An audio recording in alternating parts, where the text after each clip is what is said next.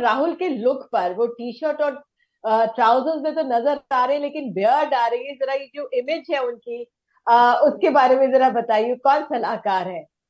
नहीं नहीं, वो देखिए, राहुल गांधी एक नेचुरल इंसान है। जो नेचुरल इंसान है, और वो ये सब इसमें नहीं पड़ते हैं। वो जो उनके मन में आता है वो करते हैं।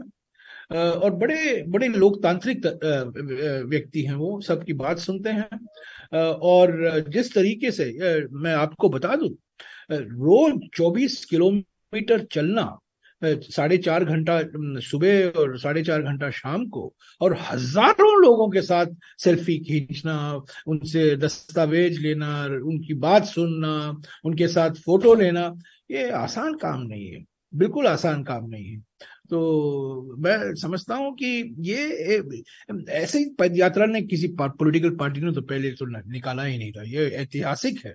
पहली बार किसी पॉलिटिकल पार्टी ने 3,570 किलोमीटर लंबा पद यात्रा निकाला है। और वास्तविक है कि सारा मीडिया का फोकस राहुल गांधी जी पर है, पर यह मत भूलिए कि राहुल जी के साथ 120 भारत यात्री हैं।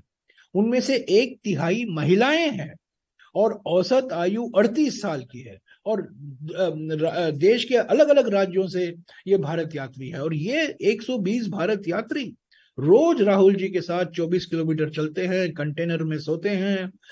और मैं समझ, ये एक सामूहिक यात्रा है। ये किसी एक व्यक्ति की यात्रा नहीं है। हाँ, जी। वास्तविक है कि मीडिया का अटेंशन, मीडिया का फोकस सब राहुल जी पर है, क्योंकि वो हमारे नेता हैं। पर इनके साथ भारत यात्रियों को नहीं भूलना चाहिए, और खास तौर से ये 30 महिलाएं जो हैं। और हमारे सबसे युवा भारत यात्री 24 साल की वैष्णवी है, और वो महाराष्ट्र से हैं। और जो नौ 30 महिलाएं हैं, जो आप बता नौ दीजिए, नौ 30 महिलाएं हैं। जी मैं जी। आपको एक आंकड़ा देता हूँ, जी। निधि। महाराष्ट्र से 9 भारत यात्री हैं, 9 में से 5 महिलाएं हैं।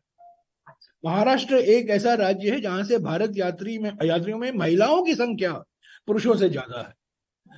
तो ये बहुत उत्साहजनक है, बहुत बहुत उत्साह है, नई उमंग है। जैसा कि मैंने कहा, औसत आयु 38 साल की है, तो ये एक नया बिल्कुल। कांग्रेस दिखाई दे रहा है।